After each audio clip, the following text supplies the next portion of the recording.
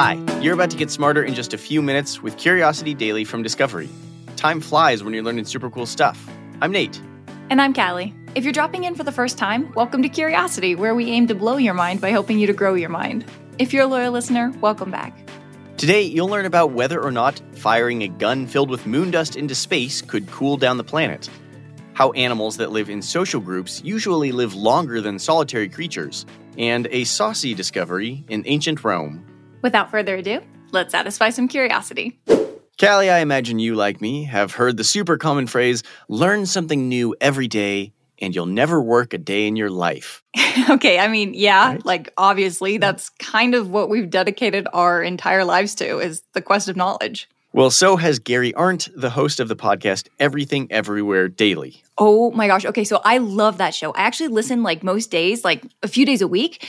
There is just so much good information that Gary almost always sends me down a curiosity rabbit hole, and before I know it, the entire day is gone. Well, if you, dear listener out there, don't have time to go with Callie down the rabbit holes of learning, Everything Everywhere Daily is a great place to start. In just 10 minutes each weekday, you can learn something new. About history, geography, mathematics, even science. It's a great companion to Curiosity Daily. Around here, the Curiosity team has been listening to episodes about why there are no flying cars and the most important supermarket trip in human history, and we think you'll love them too. Check the show out and spend a little time, or maybe even a few hours, learning something new today. Learn something new every single day with Everything Everywhere Daily. Find it on Apple Podcasts, Spotify, or wherever you get your podcasts. Hey, Nate, do you remember when you were telling me about that lightning laser? Sure, yeah. Well, I see your lightning laser, and I raise you a, you ready for this? Moondust gun. Okay, don't know what that is, but it sounds like the beginnings to a good game. Lightning laser versus moondust gun, where the real winner is friendship. Oh my gosh. Okay. What is the point of a moondust gun? Okay, so the point is climate change, because, what else? Oh, sure. Yeah. Specifically, the concept of global heating, where the Earth is getting hotter to the point that it will soon be unsustainable. So, a team of researchers from the University of Utah have figured out an interesting solution involving creating a solar shield in space by mining the moon for moondust, then ballistically ejecting it to a point in space about a mile away from Earth. And once the moondust arrives, it would partially block the incoming sunlight. Sure. Yeah, cool. Is this the plot to the movie Moonfall, now available to stream on HBO Max? Oh my goodness. Okay, so no, it's actually not a pitch. It's not a movie you can stream on HBO Max. It is 100% real. Ben Bromley, the research leader, is a theoretical astrophysicist. He figured out that one of the ways to stop global heating is to dim the effects of the sun on Earth by approximately 2%. But how? He considered a number of other minerals like coal or sea salt, but early research suggested they wouldn't do the trick, which is when the team settled on moondust. See, moondust isn't too thick like other minerals that would block the sun too much, but it's just thick enough that a high concentration can reduce sunlight. The only small issues facing the project are the amount of moondust needed and the job required to mine it. Oh, are those the only issues? The small issues? How much moondust are we talking here? Millions of tons of moondust would need to be mined and sifted before being loaded into the moondust gun, and that's just the first time. See, this would have to be repeated every single year for the rest of time. Okay, so you called these small issues, and I feel like that's not an accurate assessment of the situation. Bromley admits that getting the mining and protective equipment to the moon would be a significant project and would even require the positioning and creation of a new space station. The station would then be The station would then be tasked with firing the moon dust gun and redirecting any necessary moon dust to the areas that need more shade. Okay, sure. I'll go along with this. Why does the gun need to be fired annually? Well, once the process of global cooling begins, it would actually trigger a new set of issues for planet Earth. Earth would become accustomed to its cooler temperatures, and anything that could potentially disrupt that would lead to something called termination shock, which is where global warming returns at an even more rapid rate than before.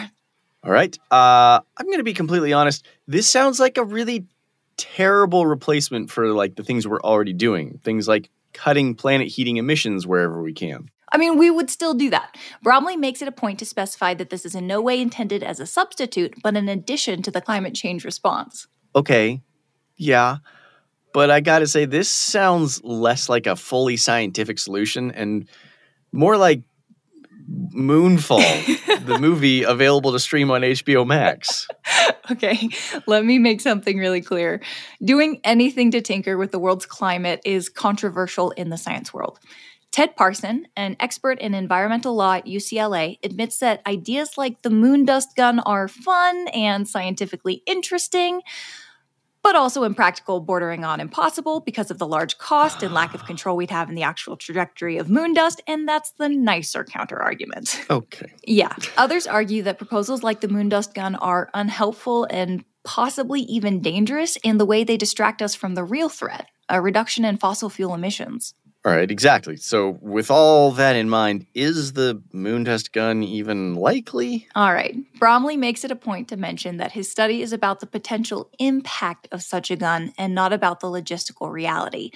He admits that he and his team aren't climate change scientists or even rocket scientists familiar with how masses moved from one place to the next. Their study is about exploring, mathematically, whether moving dust from the moon to an orbit near Earth can be enough to reduce solar energy.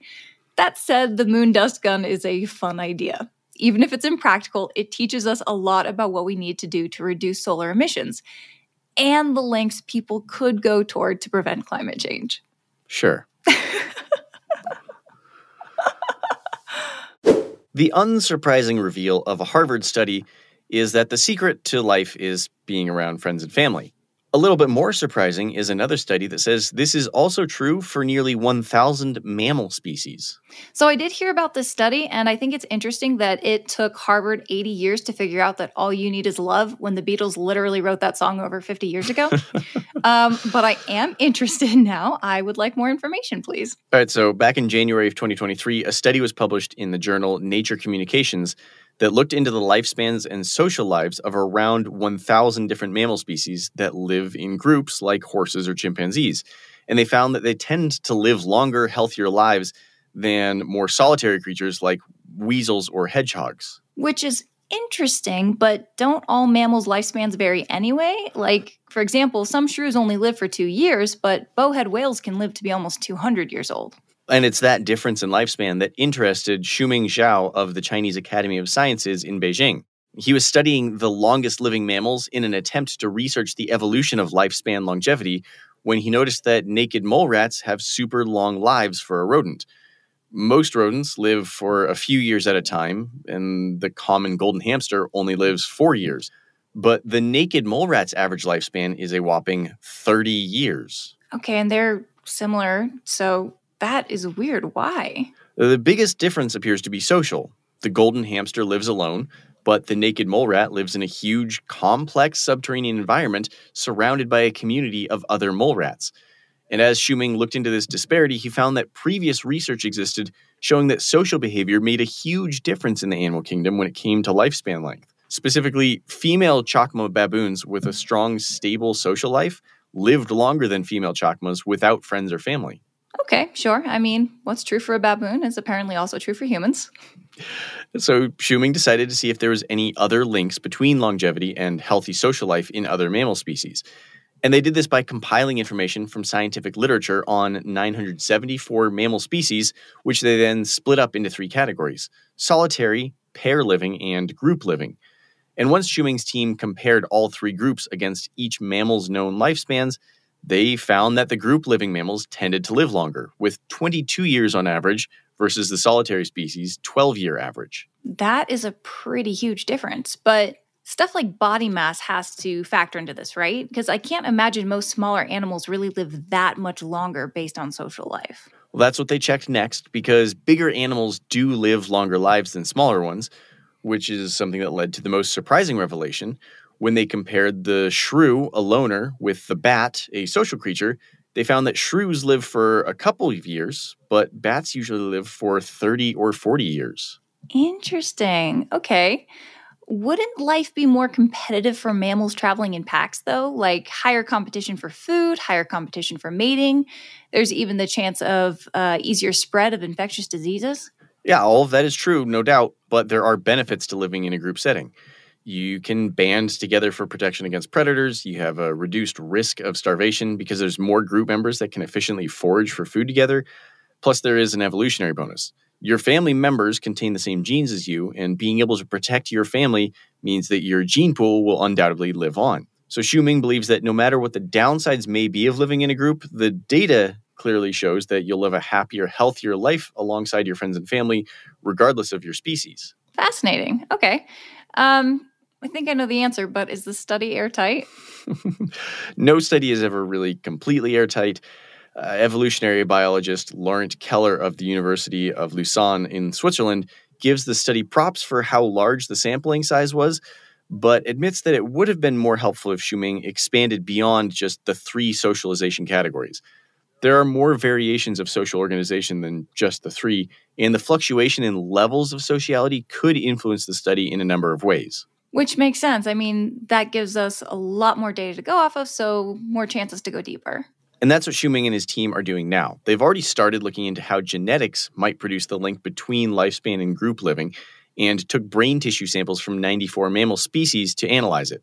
They discovered 31 genes that related to a longer lifespan and to one of the 3 prescribed social categories. That study is a work in progress, but Xu concludes by saying he hopes it will help us understand more about how animals socialize and how that's made them live longer. Okay, I'm just going to get straight to the point on this one. No banter in the intro. It makes me nervous. Okay, you don't have to be nervous. It's actually a fascinating story. In 1992, archaeologists were excavating an ancient Roman fort in Northumberland in the UK, and they found a lot of household objects. Some shoes, tools, leather, scraps, normal like crafting stuff for an everyday Roman in the 2nd century. But one thing in particular recently made history. Okay, less nervous household objects in a Roman fort. What was it? It was a sex toy. Did not see that coming. All right, kind of out of the blue for that. You're welcome. The archaeologists didn't see that coming either, because when it was originally discovered, it was cataloged as a darning tool, presumably because it was about 16 centimeters or 6 inches and was discovered with an antler that had also been used for repairing some other clothing. But a new recent analysis by experts at Newcastle University and University College Dublin revealed that this is actually the first ever known example of a wooden phallus recovered anywhere in the Roman world. I gotta say, I can't believe they saw this thing and didn't know what it was, though. Like, I know this is a podcast, so we don't usually have a visual component to go along with these stories. But considering how common phallic imagery is in painted frescoes or mosaics in the Roman world, like, I feel like someone should have known. Okay, well, remember, just keep in mind that phallus-shaped objects were very common in the Roman Empire and not as sex toys. Outside of the frescoes and mosaics, the shape of a phallus was actually a good luck charm. It was often carved onto knife handles to ward off demons and bad energy. There were even small phalluses made of bone or metal that Romans wore as pendants around their neck.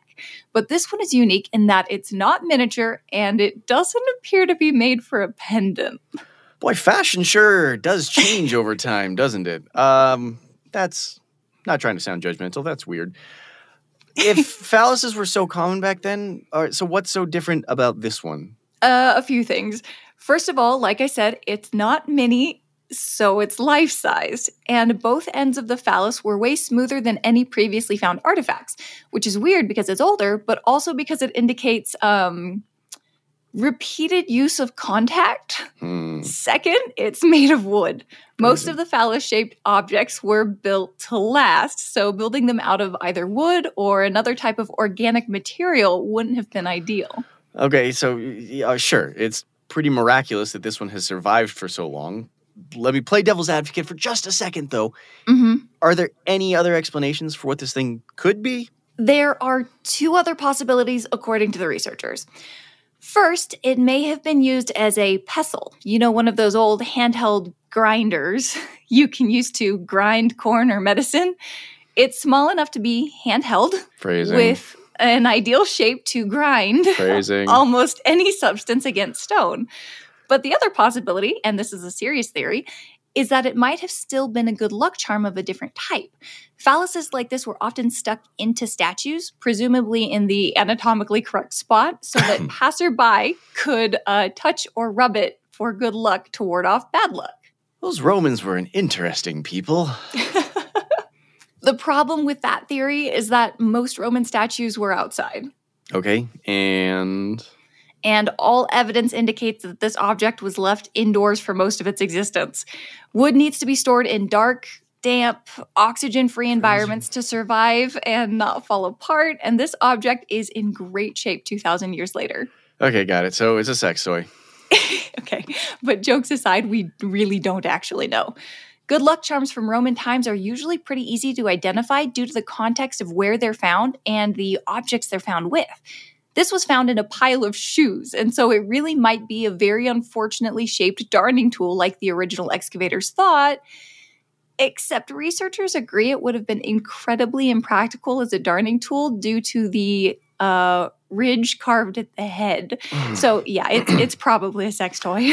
Case closed. That's it. No. We've solved it.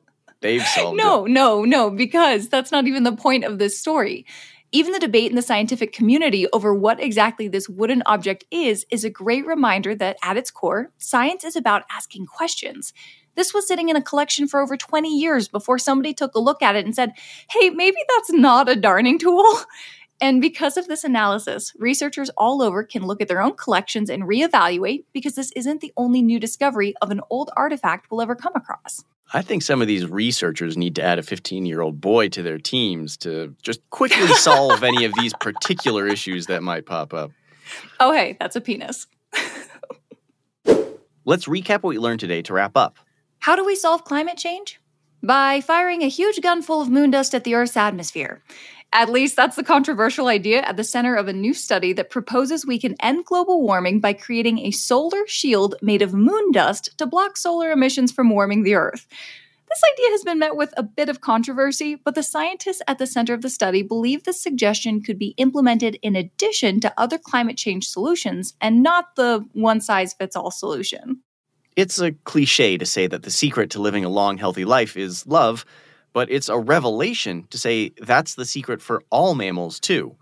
A recent study has discovered that virtually every mammal that lives in a group setting lives many, many decades longer than their more solitary evolutionary relatives. What this means is that humans and other mammals are even more alike than previously suspected. And that cliche or not, all you need is love, baby. It's like something out of a teen sex comedy. Scientists have recently reevaluated the 1992 discovery of an ancient Roman shoe repair tool and discovered that it might, in fact, be an ancient wooden sex toy. This discovery is unique not only because of its age and what it's made of, but because of how it allows us to look at the scientific method and realize that truth can evolve through examination, context, and discussion. Phrasing. Curiosity Daily is produced by Wheelhouse DNA for Discovery. You can follow our show wherever you get your podcasts, and we would love it if you could take a second to leave us a 5-star review on Apple Podcasts.